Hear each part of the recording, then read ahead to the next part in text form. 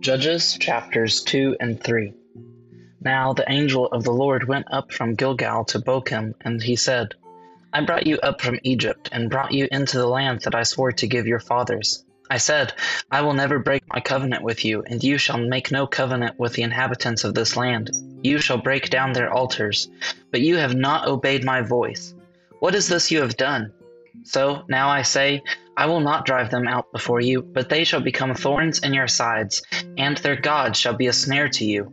As soon as the angel of the Lord spoke these words to all the people of Israel, the people lifted up their voices and wept. And they called the name of that place Bochim, and they sacrificed there to the Lord. When Joshua dismissed the people of Israel went each to his inheritance to take possession of the land.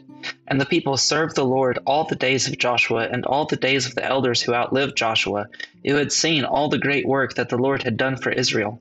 And Joshua the son of Nun, the servant of the Lord, died at the age of 110 years.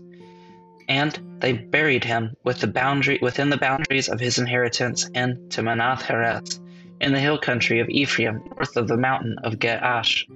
And all that generation also were gathered to their fathers, and there arose another generation after them who did not know the Lord, or the work that he had done for Israel. And the people of Israel did what was evil in the sight of the Lord, and served the Baals. And they abandoned the Lord, the God of their fathers, and who had brought them out of the land of Egypt. They went after other gods, from among the gods of the peoples who were around them, and bowed down to them. And they provoked the Lord to anger. They abandoned the Lord and served the Baals and the Ashtaroth. So the anger of the Lord was kindled against Israel, and he gave them over to plunderers who plundered them. And he sold them into the hand of their surrounding enemies, so that they could no longer withstand their enemies. Whenever they marched out, the hand of the Lord was against them for harm, as the Lord had warned, and as the Lord had sworn to them, and they were in terrible distress. Then the Lord raised up judges, who saved them out of the hand of those who plundered them. Yet they did not listen to their judges, for they whored after other gods and bowed down to them. They soon turned aside from the way in which their fathers had walked, who had obeyed the commandments of the Lord, and they did not do so. Whenever the Lord raised up judges for them, the Lord was with the judge, and he saved them from the hand of their enemies all the days of the judge. For the Lord was moved to pity by their groanings because of those who were afflicted and oppressed them. But whenever the judge died, they turned back and were more corrupt than their fathers, going after other gods, serving them and bowing down to them. They did not drop any of their practices or their stubborn ways.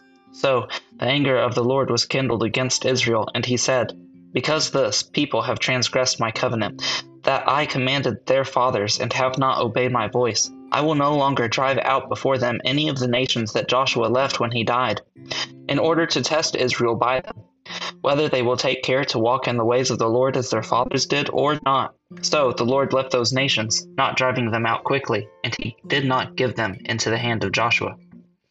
Now, these are the nations that the Lord left, to test Israel by them, that is, all in Israel who had not experienced all the wars in Canaan.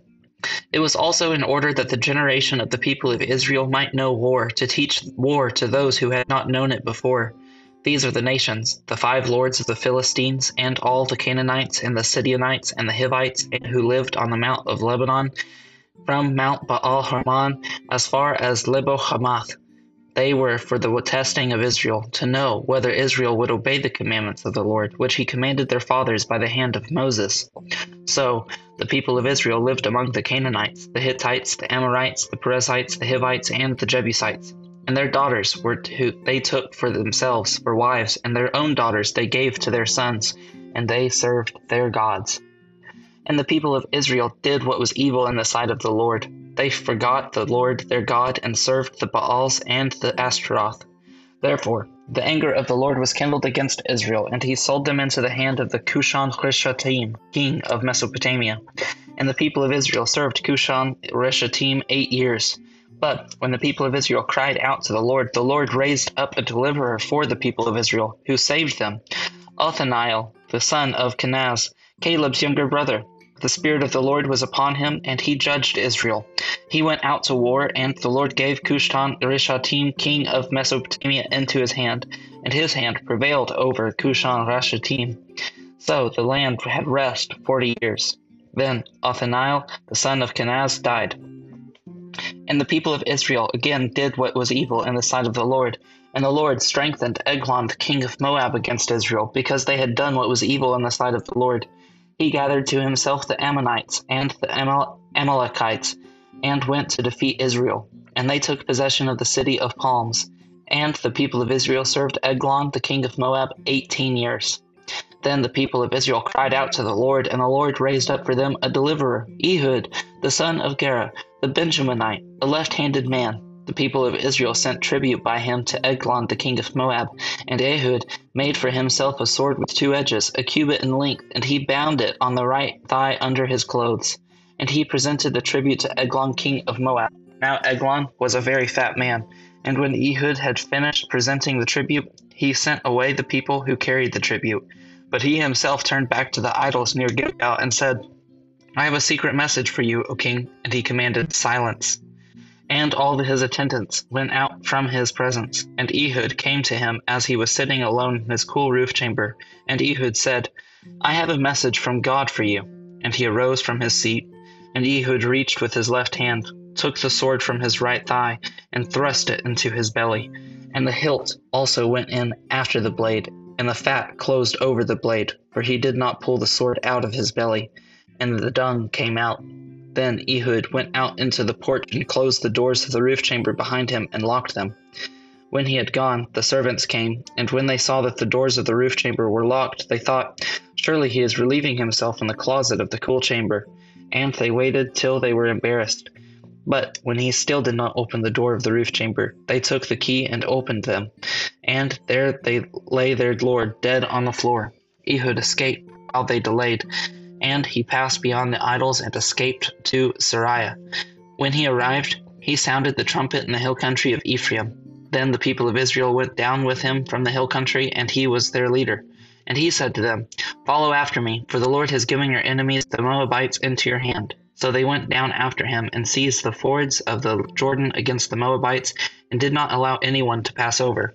And they killed at that time about 10,000 Moabites, all strong, able-bodied men. No, not a man escaped. So Moab was subdued that day under the hand of Israel, and the land had rest for 80 years. After him was Shamgar, the son of Anath, who killed 600 of the Philistines with an ox goad, and he also saved Israel. Judges chapters 17 and 18. There was a man in the hill country of Ephraim whose name was Micah, and he said to his mother, The 1,100 pieces of silver that were taken from you, about which you uttered a curse, and also spoke it in my ears, behold, the silver is with me, I took it. And his mother said, Blessed be my son by the Lord, and he restored the 1,100 pieces of silver to his mother. And he said to his mother said to him, I dedicate the silver to the Lord from my hand for my son, to make a carved image and a metal image.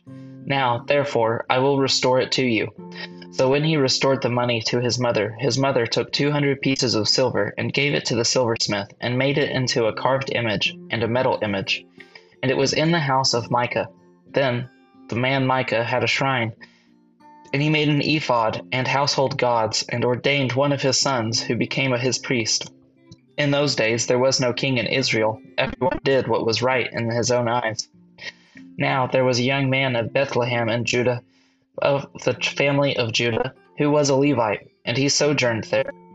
And the man departed from the town of Bethlehem in Judah to sojourn where he could find a place. And as he journeyed, he came to the hill country of Ephraim, to the house of Micah. And Micah said to him, Where do you come from? And he said to him, I am a Levite of Bethlehem in Judah, and I am going to sojourn where I may find a place. And Micah said to him, Stay with me, and be to me a father and a priest, and I will give you 10 pieces of silver a year, and a suit of clothes, and your living. And the Levite went in. And the Levite was content to dwell with the man, and the young man became to him like one of his sons. And Micah ordained the Levite, and the young man became his priest, and was in the house of Micah. Then Micah said, Now I know that the Lord will prosper me because I have a Levite as a priest.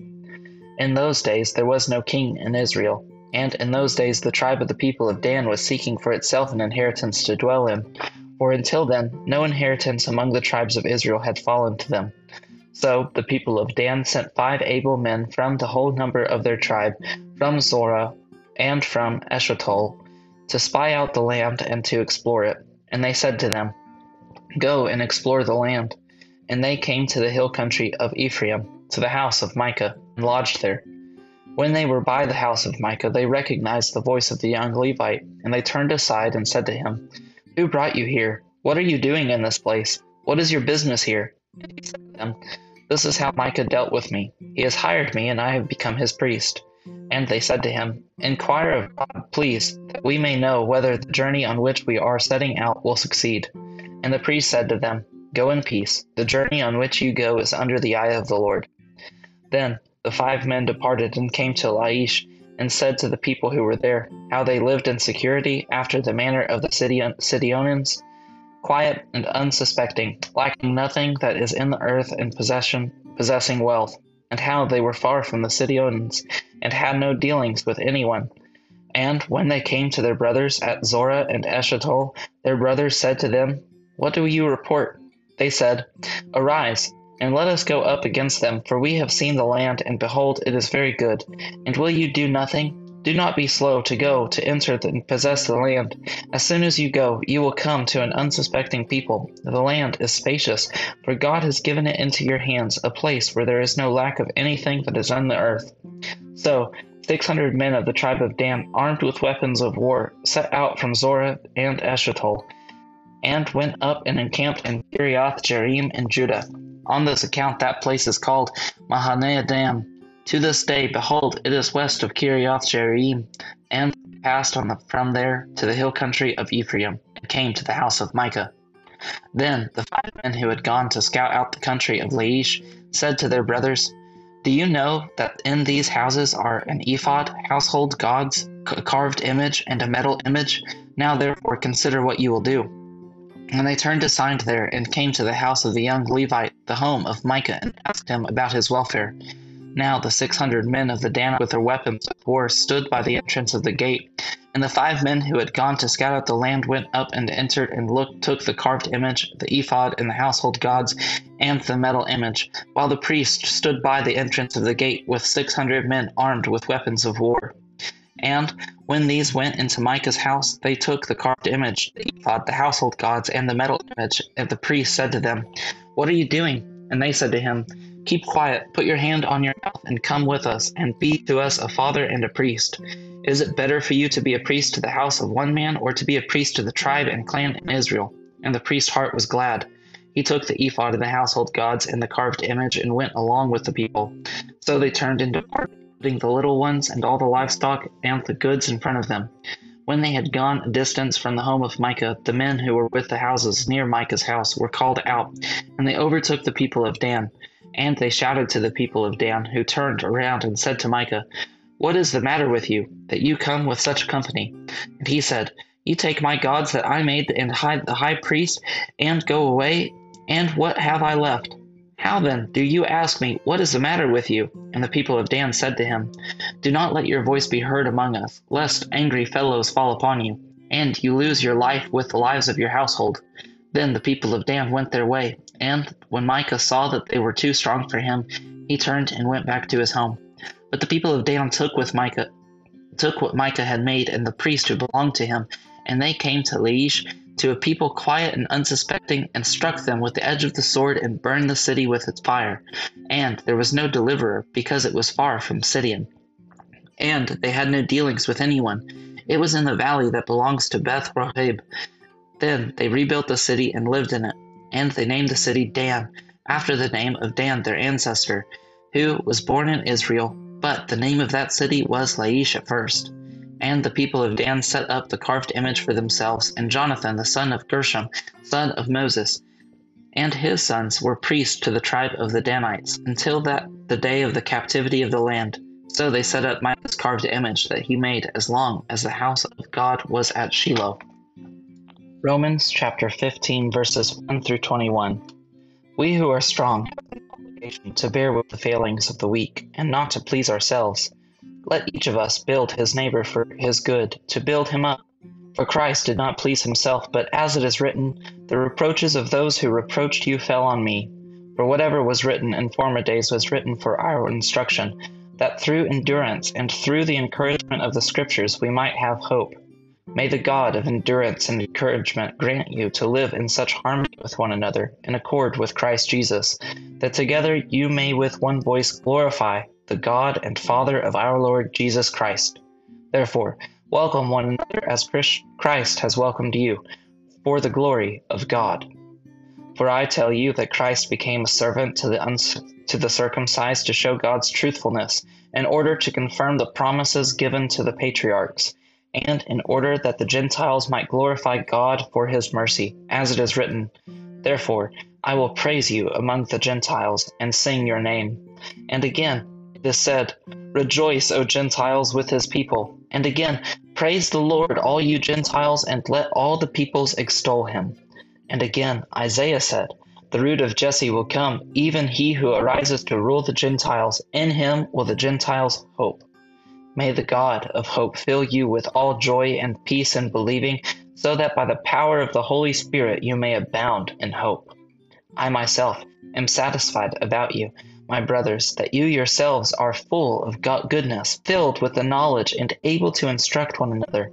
But on some points I have written to you very boldly, by way of reminder, because of the grace given me by God, to be a minister of Christ Jesus to the Gentiles in the priestly service of the gospel of God, so that the offering of the Gentiles may be acceptable, sanctified by the Holy Spirit. In Christ Jesus, then, I have reason to be proud of my work for God, for I will not venture to speak of anything except what Christ has accomplished through me to bring the Gentiles to obedience, by word and deed, by the power of the signs and wonders, by the power of the Spirit of God, so that from Jerusalem and all the way around to Illyricum, I have fulfilled the ministry of the gospel of Christ. And thus, I make it my ambition to preach the gospel, not where Christ has already been named, lest I build on someone else's foundation. But as it is written, those who have never been told of him will see, and those who have never heard will understand. Judges is a book that gives us more historical fact than it does application. We know that as we read of the heinous acts that take place in the land of Israel before the time that there was a king. There's a cyclical pattern that follows, as is often the case in ancient literature. We saw this in Genesis and even the other books of the law. In Genesis, repeated over and over again was, these were the generations, and then he died. And we also see that in the time of Joshua, that Joshua lived, and then Joshua died.